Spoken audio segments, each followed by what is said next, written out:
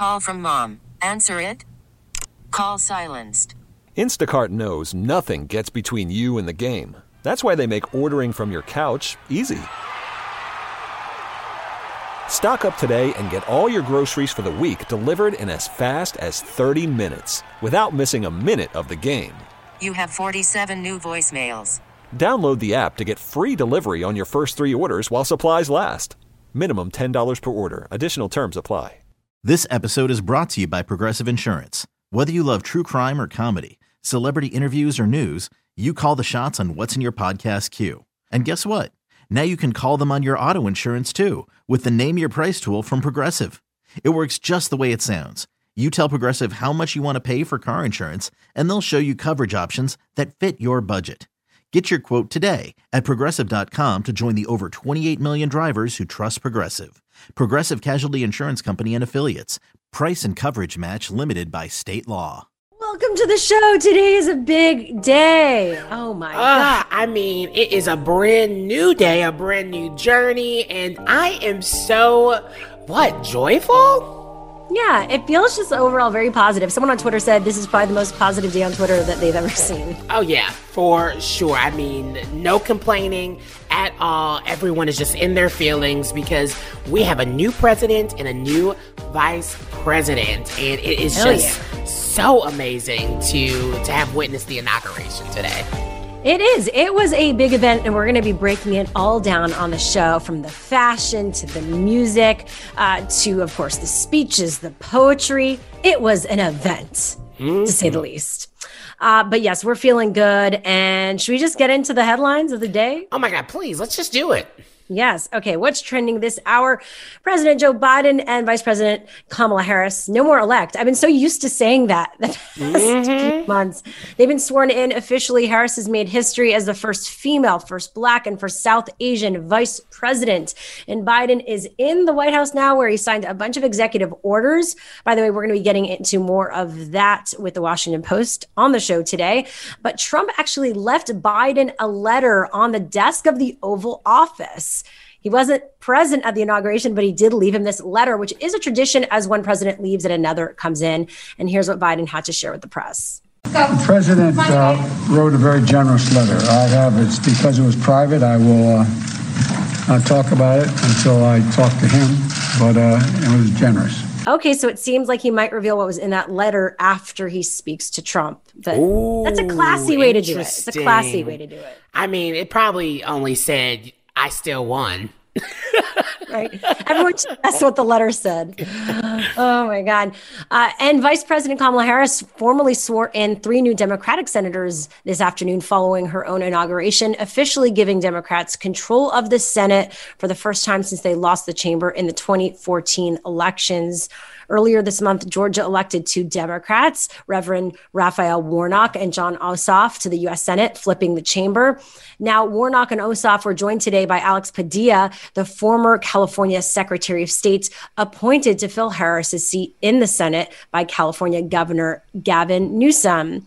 And the swearing in of the 3 new senators is very groundbreaking, by the way. This whole day was. Warnock and Ossoff are the first Black and first Jewish senators representing Georgia, while Padilla is California's first Latino senator. Ossoff is 33 and is also the youngest senator in the chamber right now and the youngest Democrat to serve in the Senate since President Joe Biden, who was sworn into the chamber at the age of 30 in 1973. And that was what's trending this hour. What's happening in the T Report today, Ryan? Oh, you know, it is not election. Inauguration. Oh my God. It's just like we have all this political PTSD that we're going to be going through. So just adjust with us. It's okay. But yes, we're talking all things inauguration. The celebrities were out. And let's dive in. This is your T Report, those pop culture stories that are trending right now. So let's start off with Miss Lady Gaga. I mean, she looked and sounded amazing. Here is a little bit of a clip of her singing the national anthem.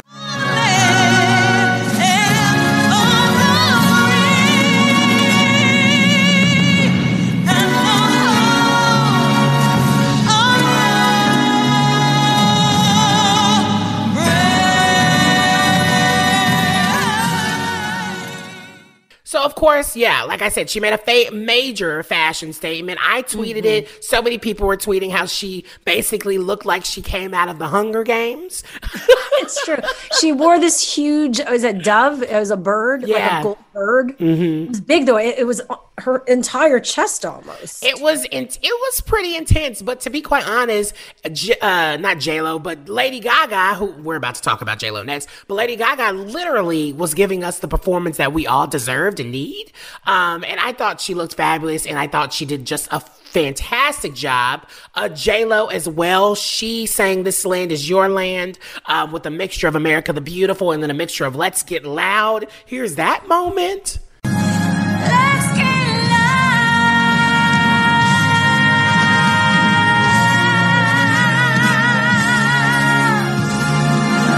This land was made for you and so she did it. She did. She also looked completely gorgeous. But here's the thing that people were pointing out, though, Shira. Okay. Was it weird that they did not come out wearing masks? I was thinking about that because I think about how much we criticize the Trump administration at every point, and like, was it hypocritical then for some people? I mean, there were masks. Everyone there attending was wearing masks. Yeah. But if you were singing or speaking, you weren't. Which makes sense. I mean, honestly, It does make sense because they literally came in and out. It's not like the only person that had physical touch with folks was like Garth Brooks, who just couldn't, I think was so nervous, couldn't stop shaking everyone's hands. He was like, I'm going to take advantage of this. Yeah, it was really intense. We're like, please stop touching everyone, Don't kill them. Especially Joe Biden. Well, let us know, of course. Hit us up and let us know your thoughts at LGT Show everywhere. And of course, I got more Tea Report coming up next hour. And more highlights from the inauguration today. Jarrett Hill, political and pop culture journalist, joins us for that next. Let's go there with Shira and Ryan, the new Channel Q. President Biden's inauguration was this morning. He is officially in the White House, and here to break it all down, the highlights, and to celebrate with us is Jarrett Hill, political pop culture journalist and also the co-host of the Fanti podcast. Welcome back on such a historic day. What a day indeed, yes. So, okay, why are you so calm? What were your thoughts? Oh, no, I was waiting for the question.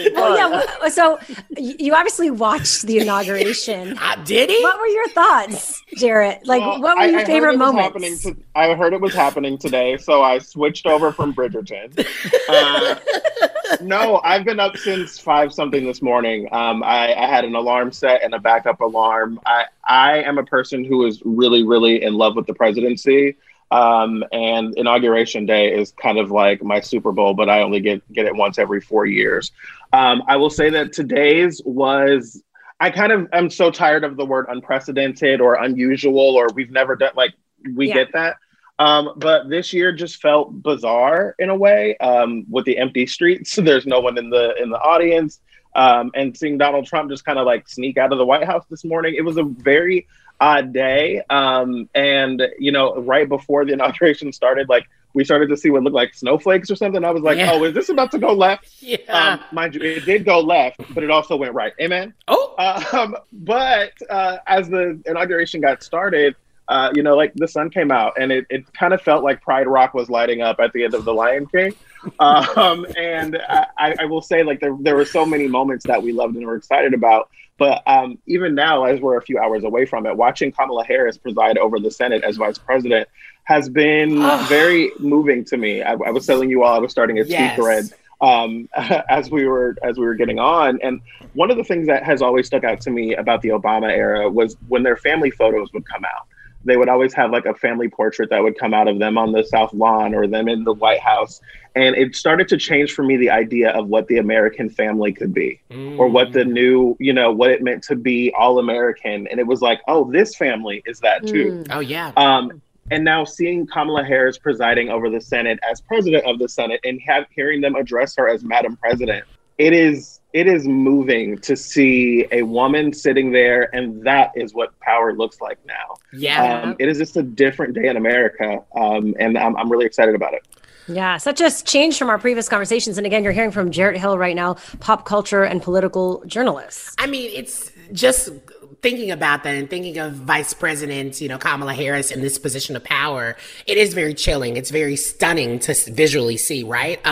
But I think the one thing that we can really talk about could be kind of a blessing that came from 2020 and just this past political season is that people are politically engaged. People do feel like they know a lot of things at this point about what they're looking at and kind of can point out that.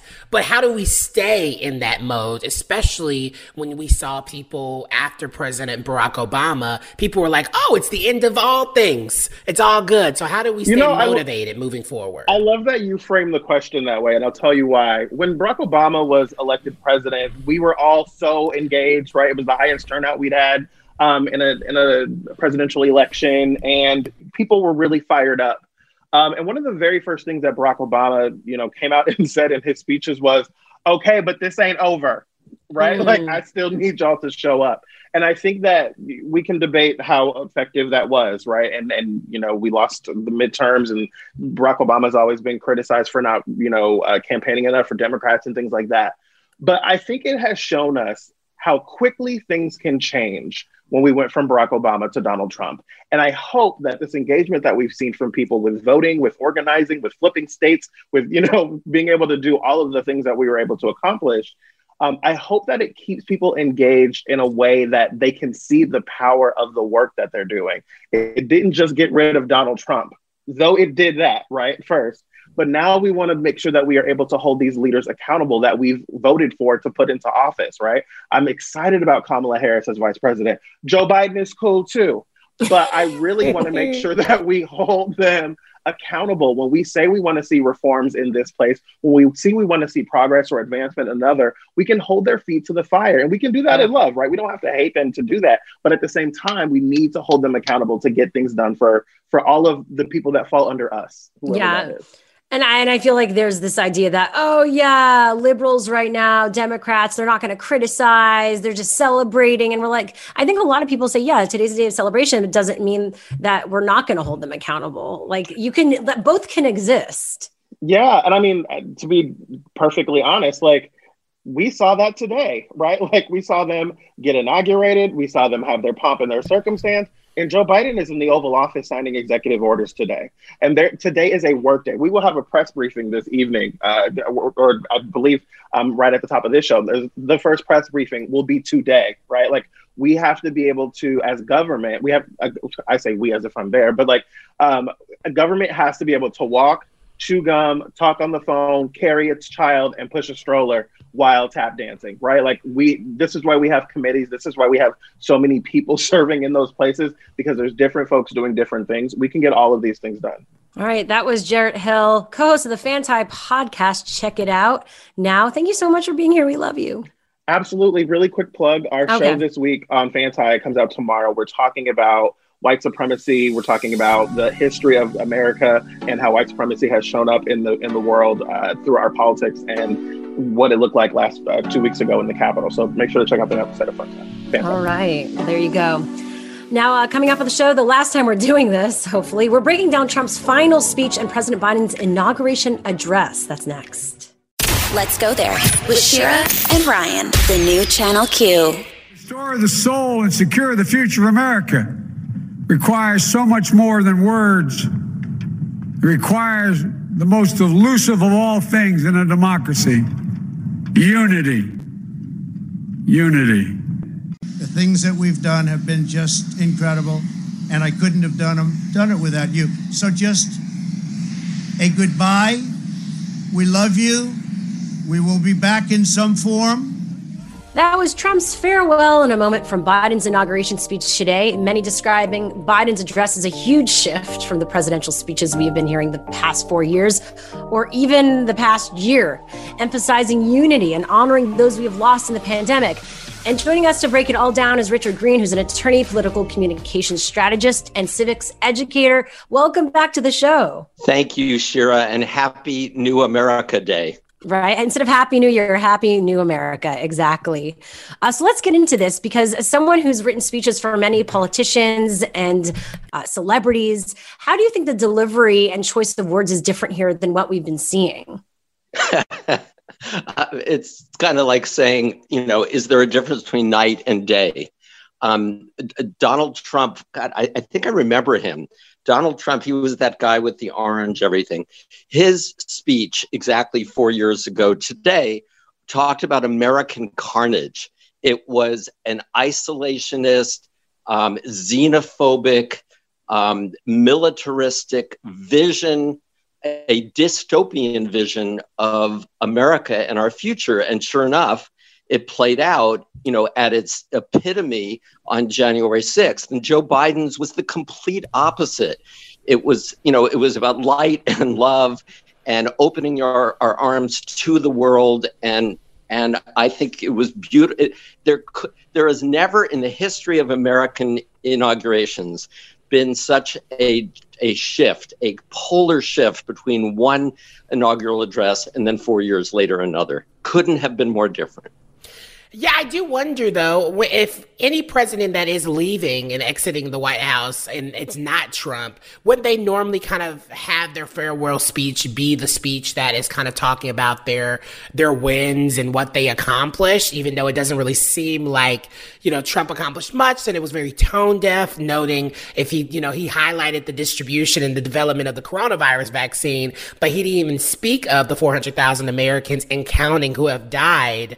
I guess what's the difference there when it comes to other presidents who are saying their farewell speech in a Donald Trump speech? Well, by the way, yes, I was contrasting the inaugural from 4 years ago. Oh yeah, for sure. And not his. By the way, I thought his goodbye address, given who he was about as good as we could possibly expect. He wasn't boisterous about it. He was kind of matter of fact, and he did have some accomplishments. And I think it was much more measured than I would have otherwise suggested or have anticipated. But remember, one of the most famous speeches in American history was the farewell address of Dwight David Eisenhower, where he actually took that opportunity to warn about the military-industrial complex just hours before JFK was sworn in. So these exit speeches can actually be significant. I think, though, that what made this significant is that there was, in fact, an exit speech, that Donald Trump did not have to be dragged out of the White House, and that he was getting on an airplane never to be seen again in Washington, D.C. Okay, that's again political communication strategist Richard Green. We say that, but he said he'll be back in some form. So what does that even mean? You know my theory on this, Shira. I believe that even if he pardoned himself and stuck his pardon in his pocket or in a safe, which we will never know about because pardons can be secret, that he is scared to death of the criminal liability that is coming at him, probably from New York. I do not believe that Donald Trump will stay in the United States very much longer. I think he will create an excuse to go to Russia and Saudi Arabia, go around the world to tend to his empire and make a farewell tour of the world, because he's going to be needing that oxygen and adulation that he doesn't have here, and mainly to escape being served with an arrest warrant by New York. I mean, one major thing that I don't want to skip over is you say that, pardons can be done in secret. Had no clue that was a possibility. Yeah, me neither. But also, do you think it's also kind of alluding to this idea of Ivanka Trump? There's been rumors saying that she would like to run one day. Is he expecting one of the Trump kids, one of his legacies or whatever, to run? I would put Ivanka Trump in with Josh Hawley and Ted Cruz in that category of people who will never, ever, ever, ever be president of the United States. I think the brand, listen, they're taking Trump signs off of buildings in various places around the world. I think the Trump brand is dead. And he is the best con man in the history of the world, but I think even he has gone too far. And Ivanka and everyone around him has been complicit. And I think that January 6th was the nail in the coffin for Ivanka's chances, for Jared's chances, for Don Jr.'s chances, and for Trumpism, and that we're going to see a new kind of Republican. I am predicting that Nikki Haley is going to be the next Republican nominee. But enough about the Republicans. We got to break down Biden's speech. We're going to be doing that with Richard Green next. Let's go there with Shira and Ryan, the new Channel Q. We are back with Richard Green, attorney, political communications strategist, and civics educator, as we break down Biden's speech today at the inauguration. President Biden. I want to get used to that. So, Richard, welcome back to the show. I know you have a lot to say about what we heard today. I thought it was a beautiful and totally perfect speech for the moment. You know, Joe Biden is not John F. Kennedy. He's not Barack Obama, but he's a pretty darn good communicator and speaker. And this was him at his best. And there were a couple of things that were extraordinary. And he was talking about what happened, what the real deep meaning of this inauguration was. He goes, and towards the beginning, goes, America has risen to the challenge. At this moment, democracy has prevailed. That is an incredibly powerful thing to say, right? Because the implication, of course, is the other path would not have been democracy, which, you know, there are 74 million people who don't agree with that, but I think the vast majority of Americans do. And then the other thing that was really significant is, you know, John F. Kennedy in 1961, you know, ask not what your country can do for you, ask what you can do for your country. And then he said, and to our fellow citizens of the world, the second part of that JFK speech, he was addressing the world. And Joe Biden did that too. And he said, the world is watching, and here's my message to those beyond our borders. We will lead not merely by the example of our power, but the power of our example. That was so good. I agree. Both of your moments that you've highlighted have been incredible. And I think something that stuck out to me is something he's always continuously said is, I will be a president for all Americans. I will fight as hard for those who did not support me as those who did. But I do wonder, in us kind of a final thought, how do you think bipartisanship is going to work moving forward? You know, I think there's a lot of Republicans who are still salty. But do you think they're going to make his, you know, term difficult? Or do you think we're going to see the unity that he speaks so highly of? So I'm going to surprise you with my answer. I actually think that, because I've said for a long time, you know, people who hate Nancy Pelosi, I said, well, have you ever sat down and have a conversation with her? If you had dinner with her, you would love her. In other words, the more we get to know people we identify in a general way as our enemy, the more we get to know them as human beings, generally, the more we will like them and we will drop our resistance. Joe Biden is going to do within this first 100 days, will do amazing things. We are really going to see what it looks like to have competence protecting people from the coronavirus. We're going to see what it looks like to have competence in terms of opening up our government and helping people in need who are suffering as a result of the COVID crisis, dealing with immigration, getting back in the climate accords, dealing with the climate crisis, all of the things that have been pent up that people want to see. I think we're going to do a bypass on this red-blue, you know, fight and go, hey, why don't, you know, like, things are happening. Joe is actually, you may not like him, but he's actually getting stuff done. Yeah. And actually, we're going to be talking about those executive orders that he just signed today in a bit with the Washington Post. Richard Green, thank you so much for joining us. We appreciate it. You're welcome. Always fun to be on with you guys. And this is a very historic turning point in American history. It is. Again, Richard Green is an attorney, political communications strategist, and civics educator. Thanks so much. Now, coming up on the show, the Biden administration will allow U.S. embassies to fly pride flags again. Huge. More details on that next on What's Trending this hour. Let's go there with Shira and Ryan, the new Channel Q. Coming up on the show, CEO and president of GLAAD, Sarah Kate Ellis, is here to discuss Biden's plans for the LGBTQ plus community during his first 100 days as president. You know, so excited. I'm very excited about that, but I'm also wanting to ask her about the whole gays over COVID situation. I need to know her thoughts, seriously. I know. I mean, it is controversial, that's for sure. But right now, let's get into some What's Trending this hour. Fox News' Chris Wallace, speaking of controversy, is getting some heat for saying that President Biden's inaugural address was the best he has ever heard. Martha, I thought it was a great speech. I've been listening to these inaugural addresses since 1961. John F. Kennedy, Ask Not.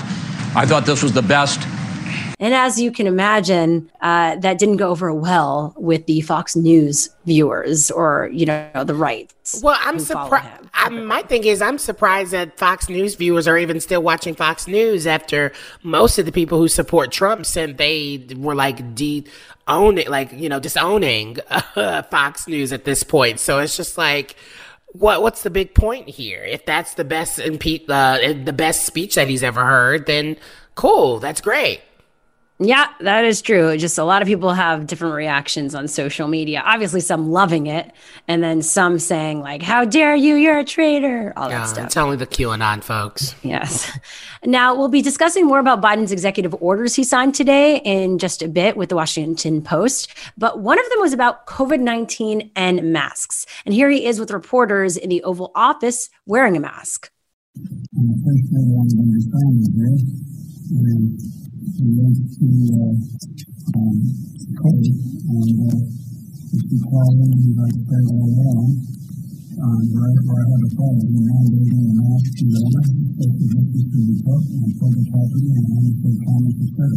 So there you go. It's interesting because a lot that was seen with Trump in the Oval Office, specifically during COVID, as you know, he was not wearing a mask inside, even after he got COVID. He literally went up those stairs, took off his mask, went right in. But Biden is making sure that everyone stays protected, and that does not happen and everyone is safe. Now, Antony J. Blinken, Joe Biden's nominee for Secretary of State, told the Senate Foreign Relations Committee in his confirmation hearing that he will enact policies that will allow American embassies to support and protect LGBTQ rights around the world by flying the rainbow flag. Finally, he will also reappoint a special envoy for the human rights of LGBTI persons. And that's a position that exiting President Trump failed to fill. Blinken is taking over for outgoing Secretary of State Mike Pompeo, who we all know did pretty much nothing to protect LGBTQ plus rights within the department while he was working at home and abroad. So that's all very good news. And that was what's trending this hour. What's happening in entertainment news, Ryan? Oh my God. So this is a very special T report. Designer Nat Getty has come out as trans and non-binary on social media. This is your T report, and those are your pop culture stories trending right now. So you may know Nat from being a part of the super rich Getty family, or the partner of influencer and friend of the show Gigi Gorgeous, who actually documented the entire journey of Nat getting top surgery on her YouTube channel. Here is a clip. What are we doing in San Fran? We're going to San Fran so I can get top surgery. Woo-hoo! Proud of you, babe. So one, let's talk about how much in love that they are. Like, they're kissing every 5 seconds. It's just really beautiful. But Nat wrote on their Instagram saying, I have spent my entire life not in sync with the body I was born with and confined by an outward appearance that did not match my mind or soul. It wasn't until recently that I was even comfortable admitting this to myself once I was able to look inwards and truly reflect on my authentic self. Now, I really, really enjoyed, because it was a really long statement, but I really enjoyed this part of their statement where basically they said they wanted the top surgery for years, but they also acknowledged that it was a privilege to have the option, right? Saying some who need life-affirming surgeries like top surgery can't afford it. And so I just think you should all watch that YouTube video. I watched it last night, and it was so just beautiful. And it also reminded me on how rich they are, because they rented out an entire hotel that it was like literally only 4 people were staying in, but it had like 1,000 rooms. And this one hotel, it was like weird. It was very weird. I'm assuming that it probably like Nat's family owns the hotel of some sort. Who knows? But yeah, I think you all should check it out. Go to Gigi Gorgeous YouTube video. And yeah, maybe we'll get them back on the show soon. We've had Gigi on, we've had August on, we haven't had Nat on yet, so that would be great. Yes, the whole family, and that is definitely a power couple. Yeah, so I got more T Report coming up next hour. Okay, next up on the show is, are you still going to the grocery store? Well, with new virus variants spreading, why some health experts are saying it's time to stop. That's next. Let's go there with Shira and Ryan, the new Channel Q. With new COVID variants popping up around the world, some health experts are warning us to stop going to grocery stores. Really? Well, Stephen Goldstein is with us right now from the University of Utah. He's an evolutionary virologist. Thanks for being here. Happy to be here. Thanks for having me. First, are these variants or mutants, as I'm reading about them, different in every country? Is this getting literally unmanageable? So there are definitely things, popping up in every country. The virus is mutating all the time. But there are a few that have popped up in, say, 3 different countries, the UK, South Africa, and Brazil, that particularly are ones that we're a little bit worried about right now. The UK one was the first one to pop up and has been the one that's driven most of the news coverage of these variants so far. But, how to distinguish between those 3, we're still figuring that out. Yeah, it just seems like at this point, the vaccine is not our only kind of like tool to get rid of this thing. Is there anything else that we need to continue to be doing? Because I think everyone probably is relaxing because they know the vaccine is at the horizon, and it just feels like everyone's just relaxing protocol. But is there anything else that we need to be doing still? We need to be doing basically the opposite of that. So, unfortunately, as I think we all realize, the vaccines are kind of trickling out more than flooding out. And so it's just, they're not getting into people's arms fast enough to shut down, the surges that we're dealing with right now. And so we've got to buckle down with all the things that, in a lot of places we did a pretty good job doing for a while, better in some places than others. And in a lot of places, we're just not doing a very good job right now. And, at a population level, that's really still the tools that we've got. The vaccines are just taking a little longer than I think we all hoped for a variety of reasons. Yeah. And why are some of these mutant ones worrisome? You said some of them are just, this is normal to happen as the virus continues. And what's the difference between those and the ones that you're questioning? So these 3 in particular, there's kind of 2 concerns. One is a concern that these might be more transmissible than the, milieu of variants that's been kind of circulating until now, which, although they have different mutations from each other from a, functional standpoint, are basically the same. And that UK variant's the one we have the best data on so far, that it is more transmissible. The second concern is that they may be able to evade or less susceptible to immune responses, either from people who were infected previously, like in one of the first 2 or 3 waves we've had here in the US, or potentially maybe they're less susceptible to the vaccines. I really don't want to overblow that concern because I think that's a preliminary to get too worried about that, and I think we can overdo it on that front. The transmissibility is a bigger concern right now because, look, our hospitals can't take many more cases in a lot of places than they've already got. And so if we get variants coming in that are even a little bit worse, even if it's only a little bit worse, we don't have the extra capacity right now to kind of hang tough through that.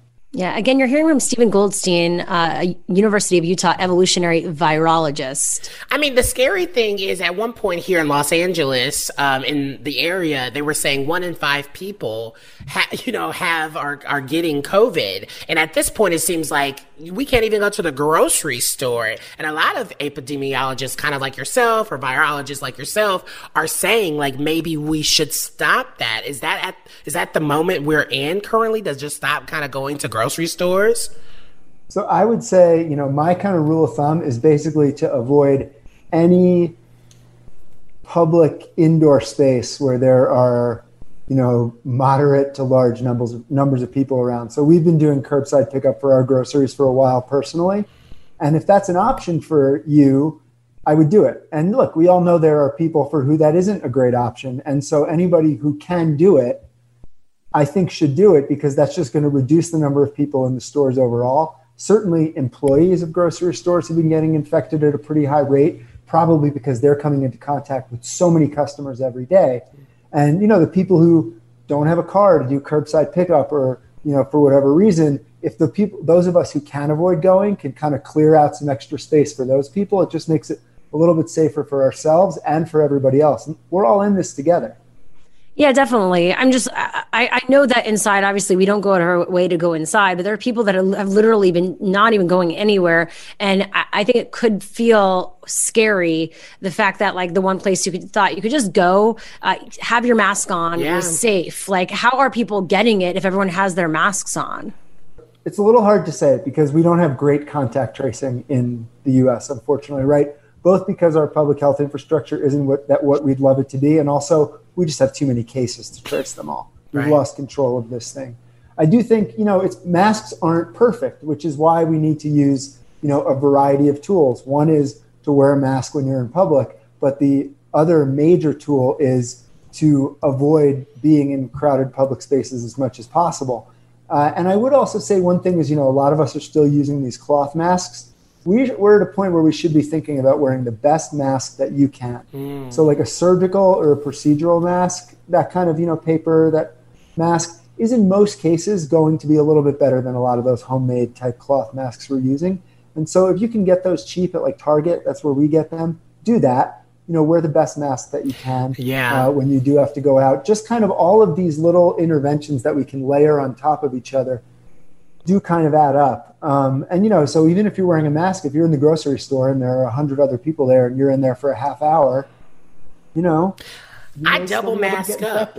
I put 2 masks on at this point. That's a great idea too. Oh, really? So you put the cloth one and then the surgical one? No, I do the other way around. I do the surgical one and then the cloth. But that's a great idea too. That's a good option also. Yeah. All right. Stephen Goldstein from the University of Utah, an evolutionary virologist. Thank you so much for being here. Thank you. Coming up on the show, GLAAD CEO President Sarah Kate Ellis joins us after this to talk about what we can expect from the Biden administration for the LGBTQ plus community in his first 100 days. That's next. Let's go there with Shira and Ryan, the new Channel Q.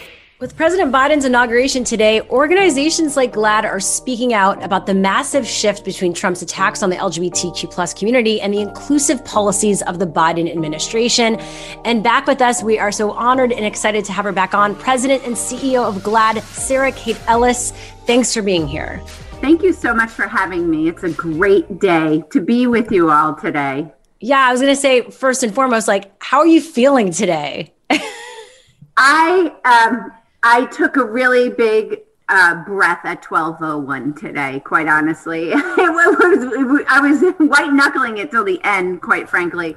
But it feels amazing. And I don't even know if we understand how deep the PTSD is from these past 4 years, while our community has been under direct attack from this last administration.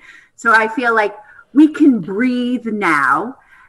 We have a lot of work ahead of us, a lot of repair to do, but also a lot of building to do. So it's not just about repair, but we have a lot of building to do. But we do have to keep this momentum, and we can't relax now. And I think these past 4 years have shown us in clear view how fragile our rights are and how many rights we still don't have as a community.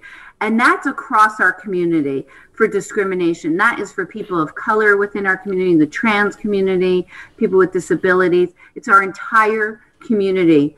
The blessing of these past 4 years, if you can squeeze one out, is that I think what we've done is really started to understand the intersectionality of our community. Oh, yes. And how powerful that is. Oh, yeah. And that is what I'm looking forward to taking forward. Yeah, I love that. And I love that you touched on that intersectionality, because I think the one blessing that I even saw was that everyone is so politically engaged now, right? There are people from my parents to my friends who can name who, senators are and their local government officials. And so I wonder, how do we keep this momentum going? Because it seems like people might start relaxing a little bit, kind of how when Obama was president, being like, oh, everything's all good. What does GLAAD have planned to kind of keep that momentum going? Well, we are breaking news. So we are constantly letting the community know what's going on and what's happening and informing them of what's next. So, and we have membership. We always invite people to join us at GLAAD.org. It's 2 A's, GLAAD. And if you're on that list, then you can know what exactly is going on. But we have a whole plan for the first 100 days of Biden, and then for the rest of his presidency, and for Vice President Harris's vice presidency. So we have a big, audacious plan for the next 4 years, and we need people in our community and our allies supporting that plan. Yeah, definitely. You're hearing from Sarah Kate Ellis, president and CEO of GLAAD right now. Now, you know this, Biden has said it will be difficult to focus on the Equality Act. So what can we expect in his first 100 days? Like, what policies and initiatives will you be focusing on pushing? And what do you think will happen? Well, I just want to start with 4 years ago to the day. I don't know if it was the exact same day, but Inauguration Day 4 years ago, I know that the LGBTQ community was wiped off of whitehouse.gov because we discovered that at GLAAD as we were, keeping track of everything that was going on. We were literally erased from the government's main page. Today, when you go on whitehouse.gov and you're looking for information, they ask you your pronouns. So I think that we're going to see a lot happen. And I don't think that the Equality Act is going to be pushed aside at all. There is a lot to be accomplished. Also, what's really important to remember is that with intersectionality, when we did a poll, it was a post-election poll of the LGBTQ community. We asked 800 voters what they thought, what were their priorities. Their first priority was COVID. The LGBTQ community. Their second was health insurance. Their third was racial justice. Their fourth was LGBTQ equality. Our community is obviously affected terribly and disproportionately by COVID, both from an illness perspective, but from an employment perspective and a financial perspective. So those are our issues. And yes, we will get the Equality Act. It will hopefully happen in the next 2 years while we still have the Senate as more majority pro-equality. That's when we need to move this piece of legislation in. Yeah. And it will pass comprehensive protections for the LGBTQ community. But there are many, many things that need to happen for the LGBTQ community. And the first is just our visibility. Well, we will be back with Sarah Kate Ellis, the CEO and president of GLAAD, with more right after this. Let's go there with Shira and Ryan, the new Channel Q. We are back with Sarah Kate Ellis, the president and CEO of GLAAD. Not sure if you've seen the Gaze Over, COVID account on Instagram, but I would love to know your take on how do we continue to encourage our community to follow the rules and stay safe, right? Because I think as we're celebrating and as what we're seeing, I would love to know your thoughts about that, because it's super important, especially coming from someone like you, who's, I feel like, our president in some ways. Literally.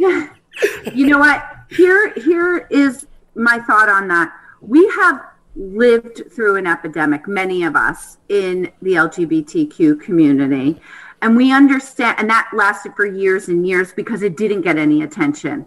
And we had no help, and we had to rely on our own community.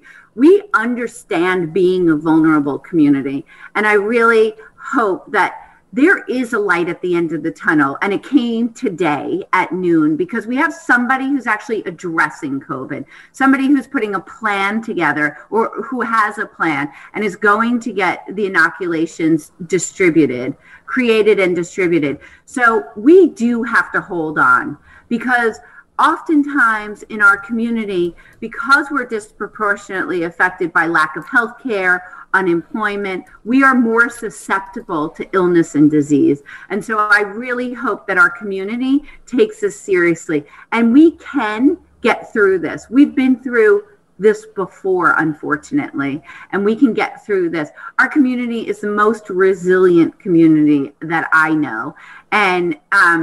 And I think that this is something that we can tackle, but we have to do it together, and we have to lock arms on this. Yeah. And I know people are over it. I am tired of it. We're all tired of it. And we've been, we're fish out of water for a year with no plan and no light at the end of the tunnel, but we do now, and we have to hold on to that. You talked about visibility and obviously representation. What did you think when you heard of Dr. Rachel Levine, who was announced as Assistant Secretary of Health?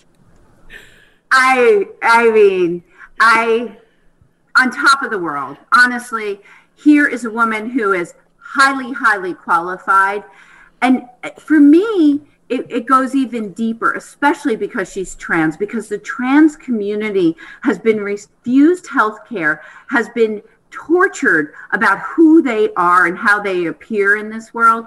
And so to now have that prominent of a person who happens to be also trans in a position of health and human, what I was saying is we're putting the human back in health and human services. And she will, HHS has been weaponized against the trans community, and now we have a trans leader at the top of that will de-weaponize it. Yeah, again, you're hearing the voice of Sarah Kate Ellis, president and CEO of GLAAD, as we react to Biden's inauguration today and what's to come.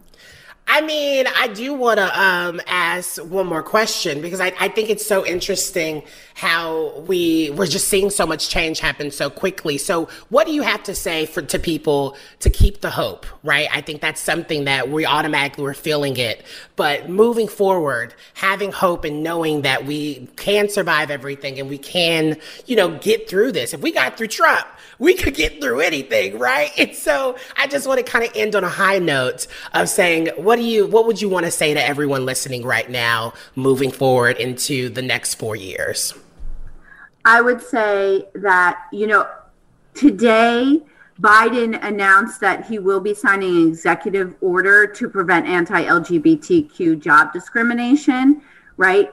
That's day one. We're just waking up to this today. So we have 4 years of building our community, of taking care of our community, of a friendly administration after 4 years of a very hostile administration. I have so much hope and excitement for our community, for our voices to have a seat at the table, for the intersectionality of our community to really lock arms with each other and help each other, and to manifest and bring the American dream to all Americans, especially LGBTQ people, especially our trans brothers and sisters, and the communities of color within our community, who are triply marginalized because of multiple identities and intersectionality. So it's a great day, and it's going to be a fabulous 4 years. We do have to get through the next couple of months or several months of COVID, but we can do that. We've done it before, and then it's going to be blue skies. Definitely. Thank you for the optimism and positivity. Sarah Kate Ellis, president and CEO of GLAAD. Have a great day. Thank you so much. Thank you.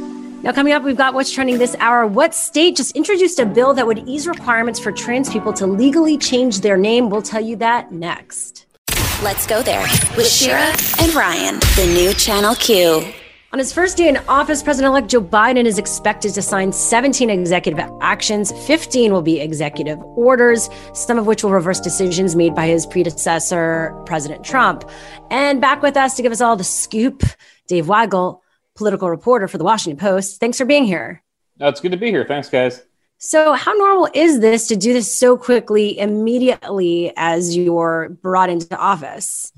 So usually the president is putting pieces into place. I mean, it's very unusual that most of your cabinet is picked by this point.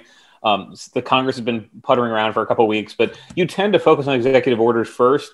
The amount that Biden has said he's going to do is unusual. So if he actually is signing 15 orders, reversing a lot of what Trump did today, that's unusual. That's not even what Trump did. Remember, Trump's response was just have a day of kind of partying, and they didn't do the Muslim ban until the weekend. And the Muslim ban is going to be one of the first things Biden gets rid of. So that's a lot. I mean, and they've been kind of briefing reporters as this goes on at what they'll do, because frankly, Biden as a candidate talked so much about what he would do on day one, on my first day, as soon as I get in office, et cetera. And he's not doing all of that. He's just doing a lot of it. I was wondering if that was based off of kind of like his promises that he was leading into, but really what goes into the decision making of choosing which one is like, which action is important enough to do immediately, right? Because obviously there's a list of things that need to be taken care of, but what was the priority in these cases? Right. Well, there's a few things he could do right away. So some of the things Biden said he was going to do on day one, he couldn't anyway. And this is not the worst lie anyone's told running for president, but you could say he's going to get rid of most of the Trump tax cut on day one. That's not going to happen.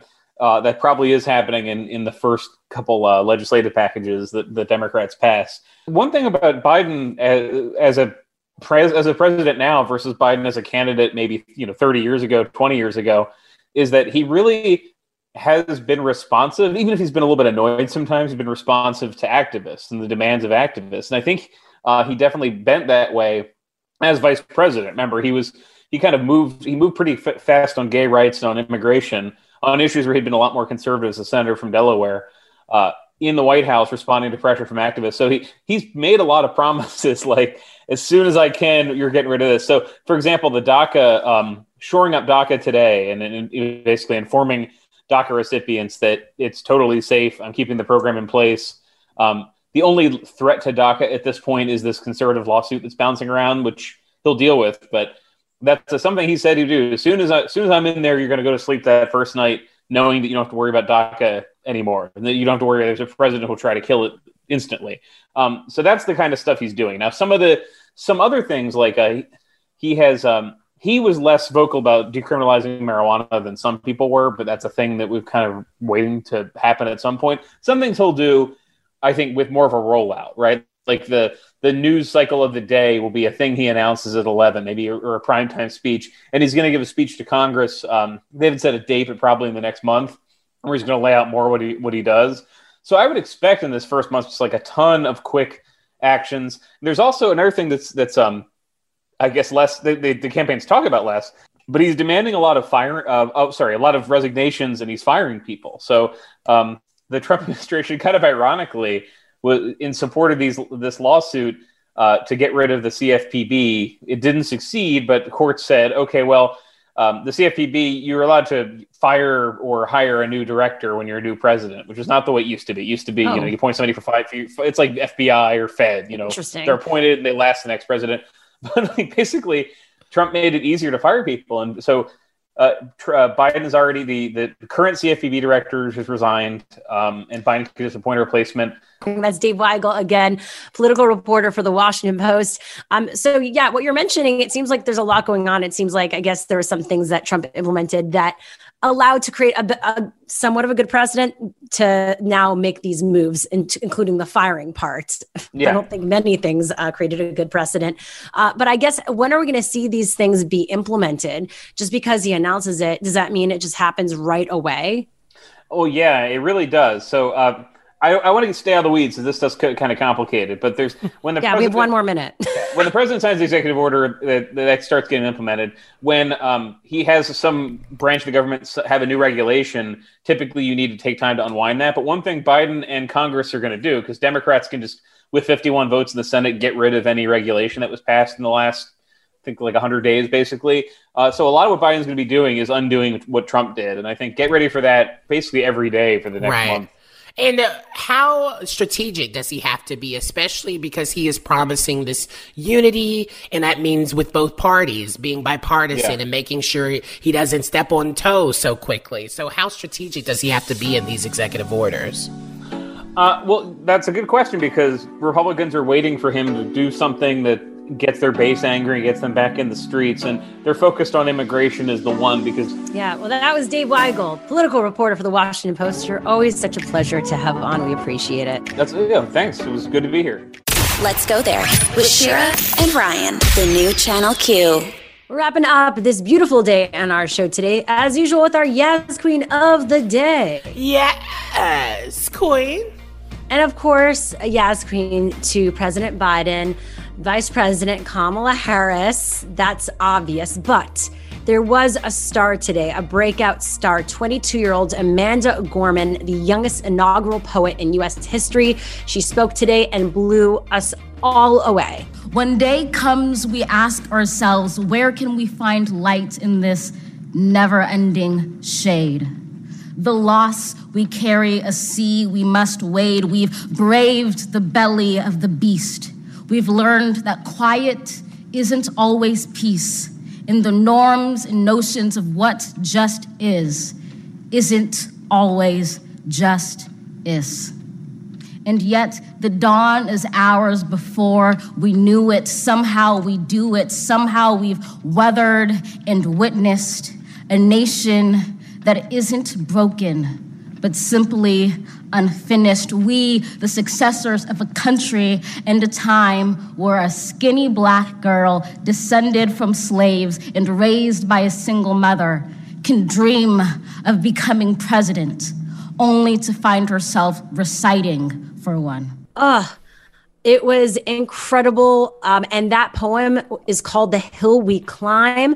I just get chills listening to it over and over again. And this is not the last we're going to see of her. I mean, her name's going down in history in the books. Well, yeah, I mean, she's been around for quite some time now, and I think this is her breakout moment, don't you think? No, I mean, yeah, I guess, yeah, but she's always kind of been, especially recently, I think she's been in a lot of our attention as kind of like Black excellence. I think she's coming into the mind frame, into the mind space of a lot of newer folks because the inauguration is a huge global platform, but she's always been kind of this prodigy, if you would say.